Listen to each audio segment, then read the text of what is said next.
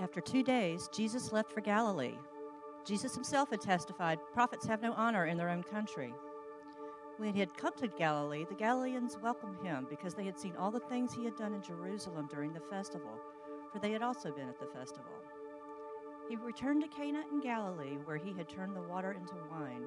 In Capernaum, there was a certain royal official whose son was sick.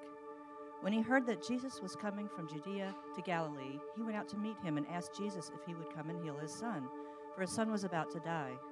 Jesus said to him, "Unless you see miraculous signs and wonders, you won't believe." The royal official said to him, "Lord, come before my son dies." Jesus replied, "Go home, your son lives." The man believed the word that Jesus spoke to him and set out for his home. While he was on his way, his servants were already coming to meet him. They said, "Your son lives." So he asked them at what time his son had started to get better, and they said, "The fever left him yesterday at about 1 o'clock in the afternoon." Then the father realized this was the exact hour when Jesus had said to him, "Your son lives," and he and his entire household believed in Jesus.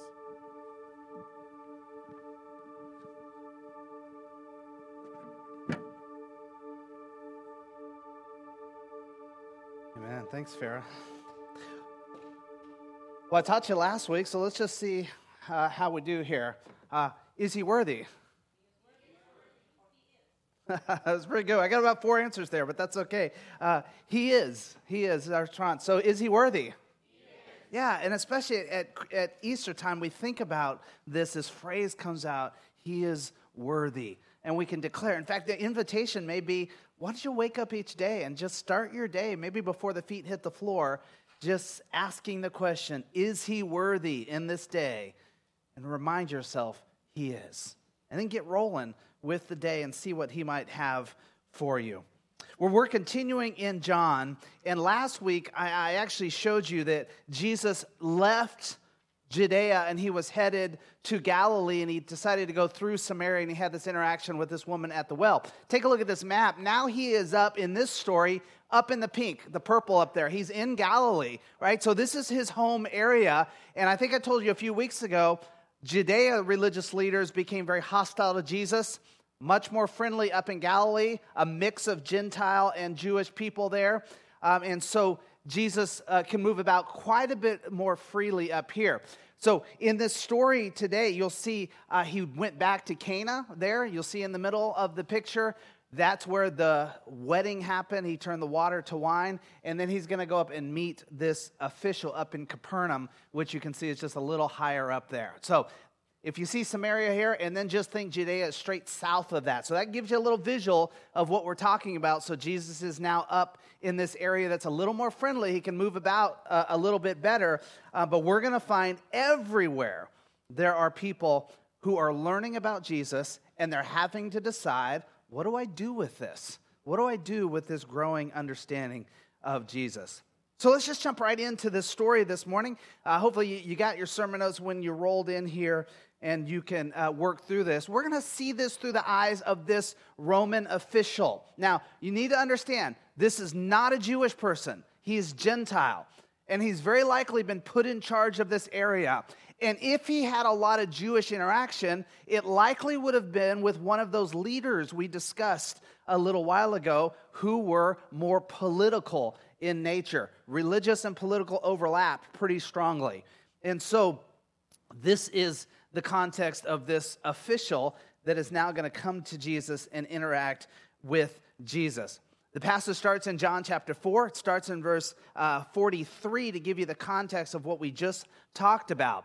In Galilee, Jesus was becoming very, very popular because when the Passover happened, you went to Jerusalem to celebrate the Passover. So all that Jesus did, they saw. The things that are recorded here in Scripture and the other things that maybe didn't show up here, as John tells us at the end of his book. He doesn't write everything that happened. They saw all this, so they are enamored with Jesus as well. His popularity is growing. The understanding that this indeed could be the Messiah, that was growing as well, which meant you had some people who had already decided to claim, this, I think, is the Messiah. I think this is the one that they've been talking about. At least that's what people are saying. And they're willing to kind of get on board with that thought all the way to the other side where you'd say, I'm not quite sure about all that, right? No different than our day and age, right? People at all spectrums of what they believe and where they're at regarding Jesus. And so that's the context of what we've got here. He returns to Cana. We just said that in verse 46. Ends up in Capernaum, where there's a certain royal official whose son was sick. If there is anything that will challenge you to start thinking about what you believe in the divine, it is when someone is sick. Yourself, or maybe even more so, one of your kids. And so here, this official is now challenged with the understanding that his son is sick. Now, as an official, most likely, he would have had access to any way of healing available, any medicine available, anything like that. He would have had probably more like first dibs in his position, that availability, right? And so likely, you have to understand when this dialogue occurs, he's probably exhausted those avenues. Do you understand what that means? When you start to exhaust your avenues of healing and wellness, you get a little more desperate. You long for something else. You start to look in areas you would never look before. This is what opens up the door for this encounter with this man. Now, as it is with Jesus, it's not always as smooth and easy of just coming up to Jesus and saying, hey, my son's sick. And Jesus says, no problem, I'll heal him. Let's go do it. And then that's the story, and it's over, right? There is always this teaching Jesus tries to put in, this kind of challenging the way we think about things. And then, of course, we're going to see in this story, there's actually a healing that occurs as well. So, enough setup. Let's jump in to this story and understand what happens. There was a certain royal official, this is verse 46, whose son was sick. When he heard that Jesus was coming from Judea to Galilee, he went out to meet him and asked Jesus if he would come and heal his son, for his son was about to die. The first thing we understand about this official is the official puts himself in front of Jesus. Listen, that may be for you Christians, right? Us Christians, years of church and stuff, that may be like duh, what's the big deal? You know, it is always a big deal when we put ourselves in front of Jesus. That's what this official's doing. And not only for us when we talk about it, but this official here, this is not a place he normally would go. In that moment, he is a seeker, wanting to see, does Jesus have something to offer him and his son, specifically in this story, a healing? Does Jesus have something to offer him? Listen, when I think about this, I think this defines Jesus. In fact, when we talk about you and I becoming people that share Jesus, I think this is a point we've got to grasp. If we miss it, why would we even share? Is that there are people still today, your friends, your families, your coworkers, the people you do hobbies with, wherever, they still want to know, does Jesus have something to offer them? Now, they're not going to come up and ask you the question. They're not going to come, hey, you go to church. What does Jesus have to offer me? It doesn't work that way. They're going to be asking. They're going to be seeking. And we see this in Jesus all the time. Think about up till now, the people. First of all, Jesus calls some disciples, right? A couple of them were disciples of John. Okay, it kind of makes sense. They're following John. They follow Jesus. John is paving the way. But a couple of them, they're fishing. They're doing stuff like this. Philip goes, hey, I think I'm going to I'll go grab Nathaniel, right? And we'll go ask him. It's not like these are prominent people, and yet Jesus invites them in to be in his inner core. We get this story already in John about Nicodemus, a religious leader who's supposed to have it all together when it comes to religion or God or all of that, and he comes seeking, and Jesus says, you know what you need to do? You got to be born again. You got to start all over with your understanding of what God wants to bring to your life and how he wants to interact with you. Jesus will even go into a foreign land where contextually Jews and Samaritans hate one another, and he'll sit at a well with a Samaritan woman, and he'll offer her living water. And she'll go back, if you read the end of it, like I invited you to, the end of chapter 4, or the end of that story, she'll go back, and she will be the evangelist in her village. She's the one who goes and tells about Jesus, and people believe in Jesus. Jesus is constantly putting himself out there for people who are seeking and asking the question, does Jesus have anything to offer me? You know what I think as believers? No matter how long your testimony is, how many years you've been a Christian, I think just asking the question the same. What does Jesus have to offer me? What is it Jesus wants to do in and through me? Would be a great beginning every day. Every day. And then remembering there's those around us who are asking as well. In fact, we're challenging you, as we've been doing probably over and over, maybe ad nauseum. Open your Bible every day. Every day, open your Bible, get into the Word, and see, what does Jesus have to offer me? What does he want to speak to me about? Am I putting myself in front of him to hear from him? Like anything, if you put yourself in front of someone, they teach you something. You know how I know this is true? And you have your own story. If I shared this story, you could stand up and share your own story. Ray and I golf together. Or we walk golf courses around together. And we try to golf together, right? The other day, we decided to go to a driving range together, and we went to the wrong places, right? I went to a wrong driving range. He went to a wrong driving range. This is how out of whack we were. But he ends up in an area where there is a professional there, a teaching professional, who has an empty range, and he says, well, come on over. I'll teach you what's going on. And Ray gets like this free 15-minute lesson. I never get free lessons. He gets like this free 15-minute lesson, right? And then Ray walks away, and he said probably 100 times on the driving range. He's like, he showed me what I was doing wrong. He talked to me about what I was doing. All right, now here's the background. Do you know how many times I've told Ray when we've golfed together, you should go get a lesson? You should video yourself and then look at it and then decipher what you need to do. I'm going to do it. But put himself in front of a professional for 15 minutes, right? And you start to make changes.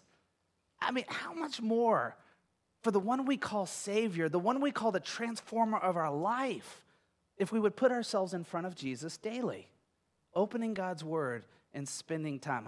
I'm too busy. Oh, you don't understand what my morning, I got to get breakfast on the table, I got to get the kids to school, I get it. Listen, I get it. My kids are grown now. I get all of that, right? But could we just agree that they're not reasons, they're excuses for all of us to get in front of Jesus, the most significant person to let invest in our life? So you got to get in front of Jesus every day. Here's the second thing we see with this official. The official asked Jesus based on what he knew about Jesus. Don't miss this point. What does this official know about Jesus? He likely knows only what the reports of Jesus. Like, he's not a follower. He's not out walking with Jesus. What he can tell you about Jesus and what, let's say, Peter can tell you about Jesus, not the same thing at all. In fact, probably the disciples, the closest followers, those 12 guys, probably up till now, they could almost get a feel when Jesus started to say something like, oh, here he goes. Pay attention. Something's going on. The official, he'd be clueless. He doesn't get this at this point. All he gets is the reports that have been brought to him about this guy. He's getting pretty popular. Do we need to do anything about it? You want a guy? Just keep an eye on it. Like some are saying he's a Messiah. I don't even know. What does that mean, Messiah? That he doesn't have the understanding, right? But he has heard he heals. He has heard this has occurred, this type of healing, and he is really intrigued. Why? Because his personal situation is in need of that. Very, very important at this point in his life. He asked Jesus here in verse 47, asked Jesus if he would come and heal his son, for his son was about to die. Notice there wasn't any, like, hey, Jesus, can you do that more than once? Like, do you do that on demand? Or there was nothing like that. It was just like a bold faith. Come to my house and heal my son because he's about to die. So at least that point, that part of Jesus, like, he believed. He understood. And he said, that sounds good. I like that report about Jesus. My situation is in need of that. Jesus, would you come and offer that to me as well? That's powerful. I mean, it speaks of this open door. When he has no other avenue, he cries out to Jesus. Look, here's what he's doing, really, in his limited version of the Jewish faith or of following Jesus. He's giving everything he knows of himself to everything he knows of God. He's understanding, this is my situation, and this is what I've heard Jesus does. So please come, and would you offer that to me? This is something I've challenged you actually for several years, this phrase, give everything you know of yourself to everything you know of God. That you would actually look and say, this is my understanding of God, this is my understanding of Christ, this is what I know of God, and just probably, some of you I know, like if I said, hey, why don't you come up here and tell me everything you know about God, you'd be freaked out because you don't think you know that much. Can I convince you? You know plenty about God, plenty about Christ, that if we would then surrender ourselves and give ourselves over to what we do know, boy, what Christ and God could do in our life. And that's really in this Roman official's limited understanding of who Jesus is and what Jesus has to offer. He's surrendering himself totally over to it. Listen, a Roman official here has no business believing in anything Jewish religiously. Not at all. You tolerated it. It was going on in the kingdom. You tried to help it remain peaceful in that. Go worship your God, right? Don't revolt. That type of thing. But they would have no interest and no business believing in it as well.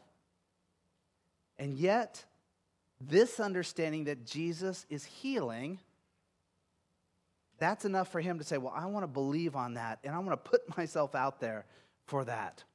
So he asks of Jesus based on what he knew about Jesus, but the official then is challenged from Jesus with a new way to believe. And this is interesting here. Jesus responds to what the official just says about his son this way, verse 48. Unless you see miraculous signs and wonders, you won't believe. Now, I don't know if Jesus is talking just directly to him, like one-on-one, or if there's like a group, and this is one where, you step back and you tell the whole group, unless you see signs and wonders, like here's another example, unless you see, because we do see this phrase shows up 2 more times that Jesus speaks this way, about seeing signs and wonders, right, so that you would believe. Jesus is basically saying this, seeing is believing to you. If you would see it, you'll believe it, right? Which is true for most of us, right? 95% of us, we fit in this category. If you see it, you're going to believe it. If you watch sports, you would know the most overused phrase in sports, right? The most exaggerated phrase in sports, it's really one word, right? Unbelievable. That was an unbelievable performance. Unbelievable hit. Unbelievable play. Unbelievable. And what do you and I really, if we logically wanted to respond, what could we say? I just saw it. I believe it. I just saw that happen in front of me. So it is believable. I just saw it. Every once in a while, something happens. We look at it and go, I don't understand how that happened. I'm even seeing it and I don't get it. But most of the time, seeing is believing. And Jesus is saying, that's how you operate. But Jesus is going to challenge him here. Look at verse 50. Jesus replied, the official says, hey, come, Lord, come before my son dies. That's 49. Verse 50, go home. Your son lives. Just go home. Your son lives. Jesus is saying, look, my words alone, speaking my words alone, you hearing me say it alone, that's all you need. It's done. It's taken care of. It's done. I mean, listen, you know the story, right? You can also try to over-spiritualize things if you would like, because you know 2,000 years of who Jesus is, and you've heard the sermons and all this type of things. Put yourself in the position of the official standing before Jesus, right? He's heard reports of Jesus healing. He's intrigued by that. He's crying out to Jesus, if you did that for them, could you do that for me? And Jesus just says, look, you don't need to see it. I don't need to come to your house. It's done. He's healed. Go home. Would that be enough for you to say, awesome, this is great, wonderful, thank you, Jesus? I don't know. I think we're challenged in that way. I think there's times where God's word, we read God's word, and God's word boldly says something about who God is and what he invites to our life and what he offers, and you know how you and I respond? Yeah, I'll believe it when I see it. We'll see, Jesus. And we don't walk out and claim. Like when he says something like, hey, don't worry. Just don't worry. God will take care of you. He'll provide what you need. Be fine. You don't need to worry and fret. You don't need to get a position where, you go to hopelessness because you're concerned or worried about something. When he says that, like, do we read that and go like, I believe that. I claim that. Believe it. Listen, I'm not saying we don't have times where it's hard, it's a struggle, and God welcomes us in the struggle to walk with him. But this official, he's being challenged by something different. What's his response? Look at the second half of verse 50. The man believed, get this, the word that Jesus spoke to him and set out for home. Listen, if you want to hear a powerful verse that you can memorize and lock into your head on times where you're being challenged in your faith, memorize that verse right there. Lock that in. Paint it across, the wall in your home if you want to put a verse up, because that verse speaks volumes. He said, the man believed the word Jesus spoke, and he set out for home. Jesus spoke a word, and that was all this guy needed to hear, and he was a Roman official who had not grown up in the Jewish religious system. It's like somebody coming in this morning that doesn't know Christianity, doesn't understand this whole church world, and they heard Jesus say this morning to them, and they said, that's good. I heard Jesus say it. I'm good. I mean, we sometimes come in, and we hear Jesus speaking words to us. And we go around, well, I'll believe it when I see it. So he's challenged with a new way to believe. Hearing is believing, is what Jesus is telling. Hearing my words is believing. What is the word of Jesus? What is it? Do you remember? All the way back to John 1:1 when we studied it. In the beginning was the Word, and the Word was with God, and the Word was God. That Jesus is the very voice of God. Everything he does and says, every step he makes, everything Jesus does as he's living here on this earth in this story, he is the voice of God. And here is this non-Jewish, Gentile, Roman Empire official who believes that. He believes that Jesus' words are powerful enough. And he goes on home. That's amazing. Faith that thrives lives on the promises of God. Claiming the words of God, claiming the words of Jesus. Faith that thrives lives on those. It looks at what Jesus says, and it says, I claim that, I live that. Claims the words, even if you're not seeing it play out in your life. Even if it's a struggle and a battle. That's what this official is being challenged with. He owns it. And he just heads on home, believing his son has been healed. So on his way home, we actually find there's this interaction with his, his crew comes out to see him, his servants. It says in verse 51, while he was far away, his servants were already coming to meet him. And they said what? Your son lives. Your son lives. So he asked him at what time his son had started to feel better. And they said the fever left him yesterday at about 1 o'clock in the afternoon. Then the father realized that this was the hour when Jesus had said to him, your son lives. Like he understood the very words at the very moment brought healing to his son. Hearing is believing for this person. He wasn't even home yet to see that his son was well. He's still listening to a report from his servants. And he was believing on this. Here's what we find happened. The last thing we see in this official. The official went from believer to evangelist immediately. Immediately. He was so amazed by what he believed in and what he was challenged to believe. And then when he put into practice, that what happened? Immediately, he became like an evangelist. He led people to follow Jesus too. Look at what it says there. And he and his entire household believed in Jesus. Because he knew The word of Jesus was said, and at the very moment that the word came out of Jesus' mouth, the son was healed. The word alone of Jesus' mouth is powerful. Jesus didn't have to get there and touch. He didn't have to do a ritual. He didn't have to do any of that. He does. We see that happen, right, in the Gospels. But on this occasion, it was just the word of Jesus alone brought healing, and he believes on that. Hey, by the way, what time did this happen? 1 o'clock. Do you know what 1 o'clock is, actually, if we were kind of putting it in the Hebrew terms here? Your Bible translation put it into English terms, so we can think about it. It's the seventh hour that this happens. The seventh hour. Listen, I told you, John puts in all throughout his gospel, he puts in Sabbath understanding.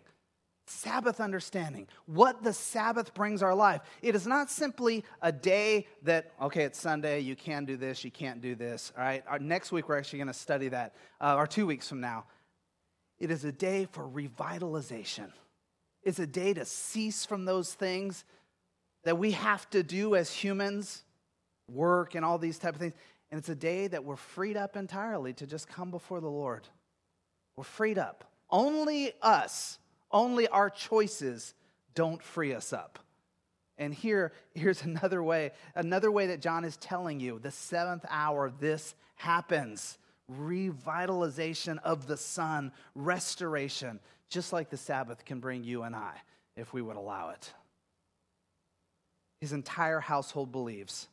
He turns right to his household, and I don't know how many, but usually when a household is talked about, it's not just saying he called his daughter and his wife in and they believe too. It is everyone. Servants, everyone would believe as well.